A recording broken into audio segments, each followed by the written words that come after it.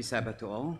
It's time to read our scripture reading on Book of Isaiah 9, 9 verse 6. Please open up your book to Isaiah 9 verse 6. For unto us a child is born, unto us a son is given, and the government will be upon his shoulder. And his name will be called Wonderful, Counselor, Mighty God, Everlasting Father, Prince of Peace. Amen. I'm sure that all of you have Christmas memories. I remember when I was a child, of course, they brought me to see Santa Claus. And of course, as we grow and we sometimes see the strings that go around and hold up the beard, and we kind of figure things out eventually that Santa, is really mom and dad or uncles or cousins or I see Philip's a little bit surprised at that. And then we sometimes even grow a bit cynical, and some have wished that there wasn't any Christmas. But where did this come from? Where did December 25th come from? I hope to examine, very briefly a few of these questions. But Christmas is sometimes disappointing, is it not? I remember as a child, we had quite a few gifts actually. Growing up in a poverty-stricken home, we still managed to have quite a few gifts. And sometimes they would break after the first day, they'd be gone or broken. And who as parents, can appreciate this? You go and buy an expensive gift for a child and they play with the box that it comes in more than the toy itself. I'm sure some of you have had that experience. Some regard this as one of the most holy of religious holidays. But did you realize that most, or I should say all, Christians in the New Testament, they did not celebrate the birthday of Jesus as an annual observance. In fact, as we read through our Bible, there is not even one command to say to observe Christmas as the observance, to observe Christmas as Jesus' birthday. In fact, it doesn't even tell us when Jesus was born, but we know for sure that it was not December 25th. In fact, most Protestant churches did not begin celebrating Christmas until the 19th century. John Knox provided opposition as well as others.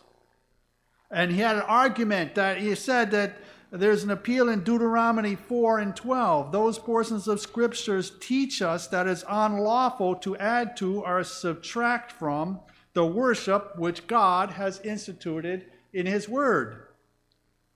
Consequently, all religious ceremonies and institutions must have direct scriptural warrant if they are to be admitted as valid expressions of worship. This statement of the regulative principle of worship was a hallmark of the Scottish Reformation. He was trying to be true to God's word. And it's commonly objected that we may as well keep a day for the Nativity as for the resurrection of Christ. We have answered already that Christ's Day, or the Lord's Day, is a day appointed for the remembrance of this Nativity and all his action and benefits, as well as the resurrection. They had made arguments against keeping any other day holy than, their day was Sunday, of course.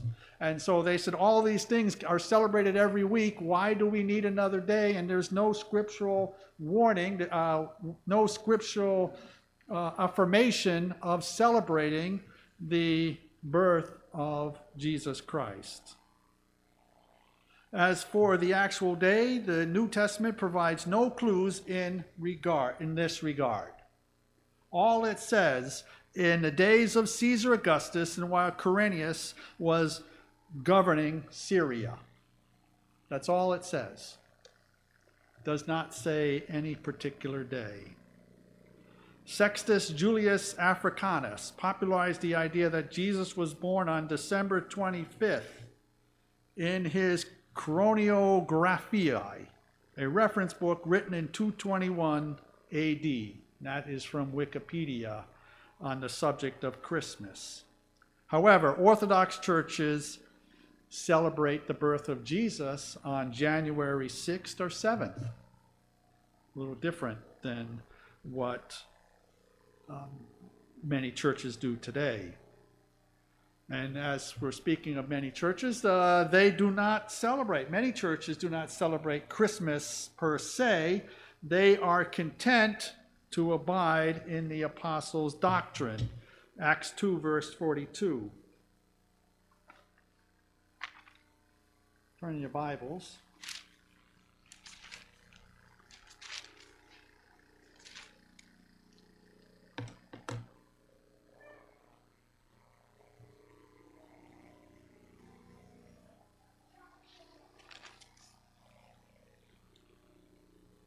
Where it says, "And they continued steadfastly in the apostles' doctrine and fellowship, in the breaking of bread, and in prayers."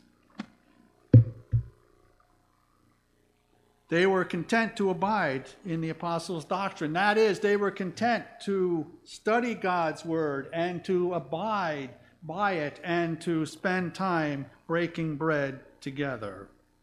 They also note Paul's warnings regarding religious holidays, and they value Jesus' warnings regarding the traditions of men. In vain do they worship me, teaching for doctrine the traditions of men. But now, having said all of this, this does not demean the importance of the birth of Jesus. It has great significance for both Christians and non-Christians.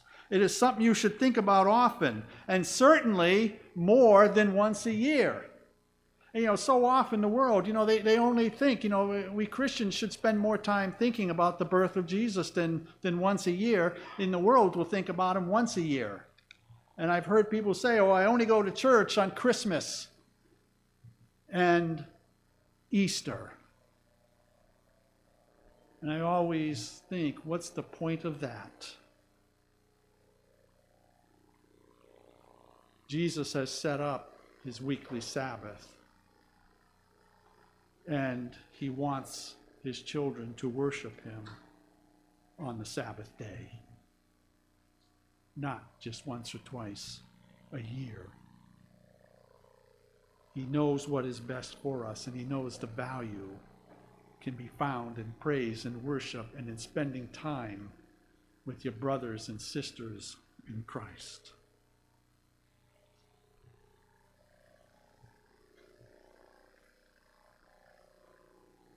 It is appropriate subject even at Christmas time, just as sermons on thankfulness around Thanksgiving. Our mothers on Mother's Day, and we have to assume that the birth of Jesus is on the minds of many. Allow me to use this opportunity to review the significance of his birth.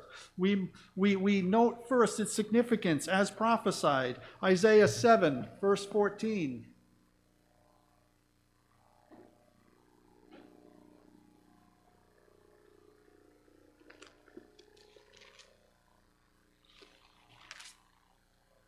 Isaiah 7:14. Therefore the Lord himself will give you a sign. Behold, the virgin shall conceive and bear a son, and shall call his name Emmanuel. Matthew 1:23.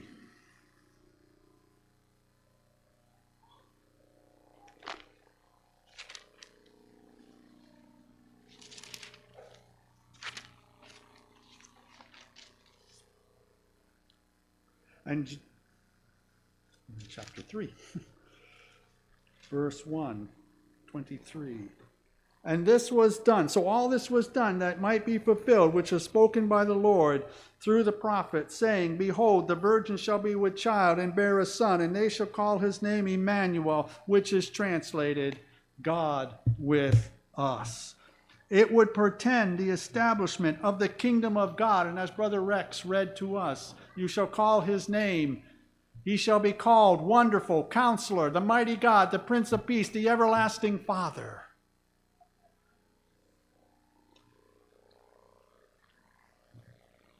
How about Micah? Micah prophesied that he'd be born in Bethlehem. And this baby would give Israel a new ruler. His reign would not only bless, his reign would bless not only Israel, but even the ends of the earth. Micah chapter 5, verses 3 through 5.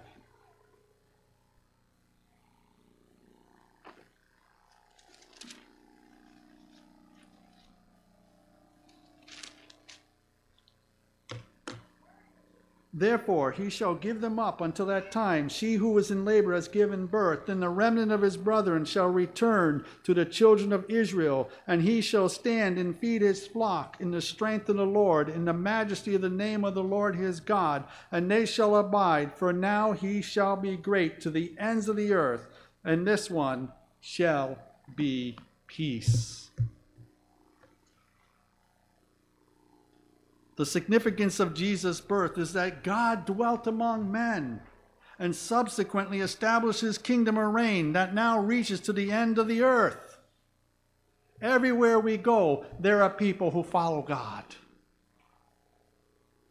He has his church in every kingdom. He has his faithful people everywhere. Even if it's hidden, they are there. And we should spend time praying for them. The church is even in places where they do not allow. If you have a Bible and you're caught with it, you're going to prison. And in some other places, if you're caught with it, they just shoot you on the spot. Pray for our brothers and sisters in those countries. Pray for them that they may maintain their faith.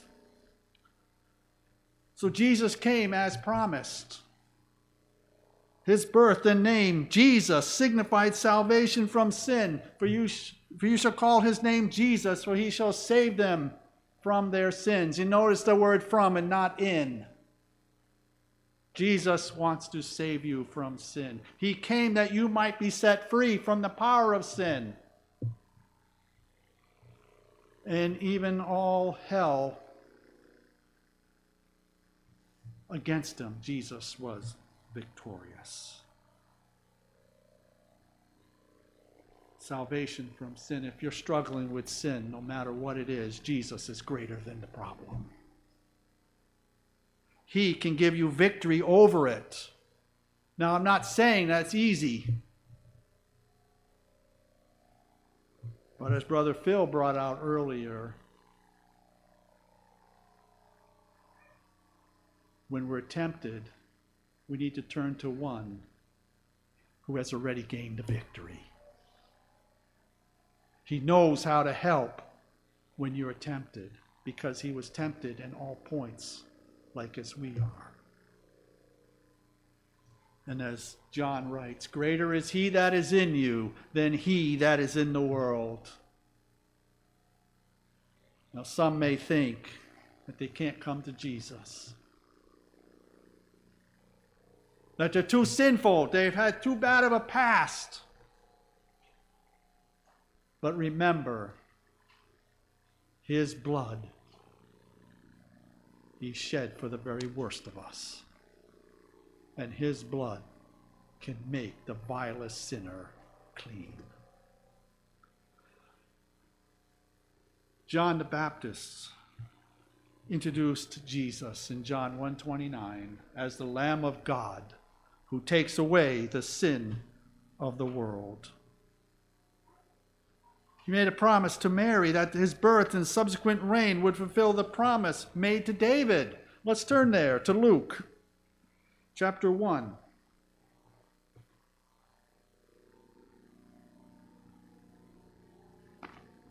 Verse 26.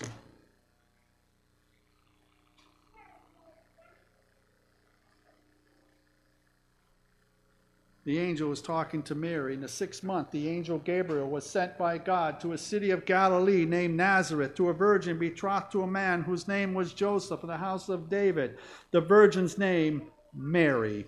And having come in, the angel said to her, "Rejoice, highly favored one, the Lord is with you. Blessed are you among women." But when she saw him, she was troubled at his saying, and considered what manner of greeting this was. When the angel said to her, "Do not be afraid, Mary, for you have found favor with God. And behold, you will conceive in your womb and bring forth a son, and you shall call his name Jesus. He will be great and will be called the Son of the Highest, and the Lord God will give him the throne of his father David, and he will reign over the house of Jacob forever, and of his kingdom there will be no end." Then Mary said to the angel, "How can this be, since I do not know a man?" And the angel answered and said to her, "The Holy Spirit will come upon you, and the power of the Highest will overshadow you. Therefore also that Holy One who is to be born of you will be called the Son of God." Jesus was to establish a kingdom promised by the prophets and the angels, but that he also came to save us from sin and its consequences. And those consequences is what? The wages of sin is death, but the gift of God is eternal life through Jesus Christ. His angels proclaimed it to the shepherds. He proclaimed it to the shepherds. Do you ever wonder why it was the shepherds and not the high priest? You ever wonder why it was the shepherds and not the lawyers and the scribes and the Pharisees or the Sadducees?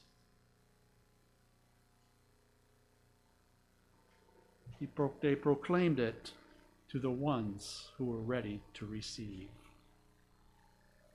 Is your heart ready to receive the Lord Jesus Christ?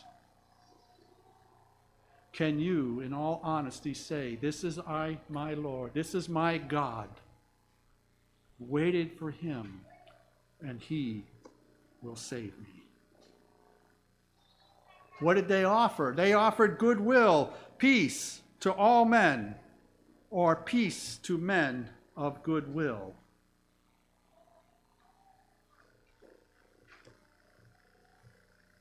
The angels appeared to the shepherds. Today, we can read about it all in God's Word. We must open this up day by day. Apply its principles, and the Lord will reveal to you more and more of his will. There was Simeon. You know, when Jesus came on the 8th day, they result in giving light to the Gentiles and the glory to Israel.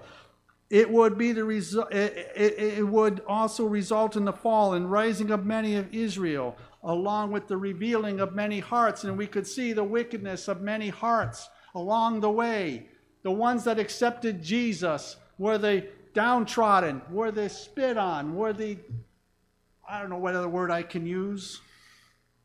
They were the hated ones of society. They were the poor, the ones looked down upon. They all rejoiced in the presence of Jesus. His message brought them hope. His message brought them life. But his message also revealed the heart that was going on in the Pharisees and the Sadducees. Those were the ones that rejected Jesus' message. Let us always turn to the Word of God, so that when the truth comes to us, we are ready and able and willing to receive it. Anna, she's elderly widow. The Lord also revealed to her, like many others, we're looking for the redemption of Jerusalem.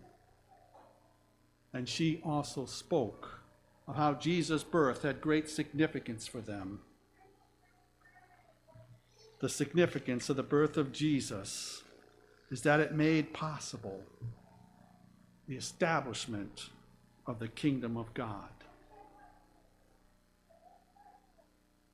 Redemption and salvation from sin for both Jew and Gentile.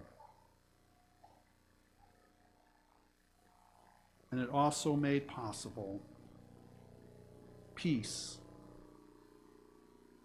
and goodwill among men. When the gospel is received in the heart, it will bring peace. Forever the presence of Jesus is, there is peace, even though there may be trouble and turmoil around us. There can be peace. Example of this is when Stephen was stoned. God gave him peace. He says, I see Jesus standing at the right hand of God, and he knew that everything would be all right. Of course, such things would not be possible without the subsequent suffering and death of Jesus on the cross. The cross is everything. In fact, Paul said, I determined to know nothing among you save Jesus Christ and him crucified. The cross of Calvary, preach it, teach it, sing it, and it will break and melt hearts. The gospel of God is there. And it includes not only his birth. Oh, that mankind would think more of Jesus than just once a year of that lowly manger in Bethlehem. That mankind would think more about his life and his teachings and seeking to be like him.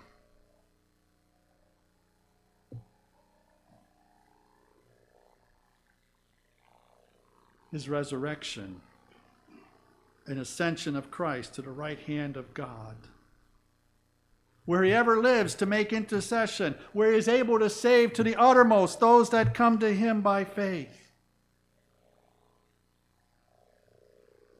The worst among us can come to him. For Jesus said, he who comes to me, I will in no wise cast out. His arms are open wide. Come to me, he says. Doesn't matter if you've been a drug addict. Doesn't matter if blood has stained your fingers. Doesn't matter if you walk the streets. Jesus says, come to me. He who has the Son has life. Let us this Christmas make sure there's room in our hearts for Jesus. Not just on Christmas, but on each day that passes. Each day that passes. So Jesus did not ask us to commemorate his birth. What he did ask us is to commemorate his death by celebrating the Lord's Supper. We find that disciples did that weekly, not annually. Each week they came together and they broke bread and they celebrated the Lord's death till he comes. And I also want you to consider the hope of glory. As it says there in 1 John chapter 3, behold what manner of love the Father hath bestowed upon us, that we should be called children of God. And it does not yet appear what we shall be, but we know that when he shall appear, we shall be like him, for we shall see him as he is. And he that hath this hope purifies himself, even as he is pure. It is that blessed hope, the hope of seeing Jesus and being made like unto him. So as we contemplate the first Advent, let us also consider the second. For without the first, of course, you cannot have the second. But what is more significant? I believe it's the second Advent. For that's truly when the kingdom of God will be firmly established. Shall put an end to suffering and death, pain and sorrow. Whenever one reflects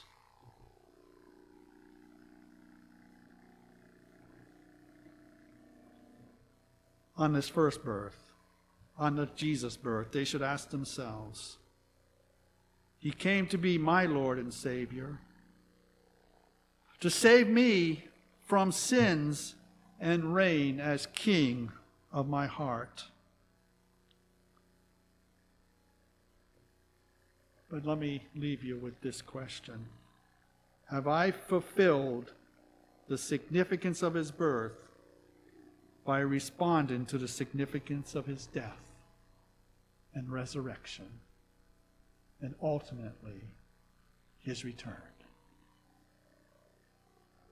Let us look forward to that great and glorious day when the clouds shall be rolled back as a scroll, and the King of kings and Lord of lords shall descend with thousands and thousands and thousands of the angels.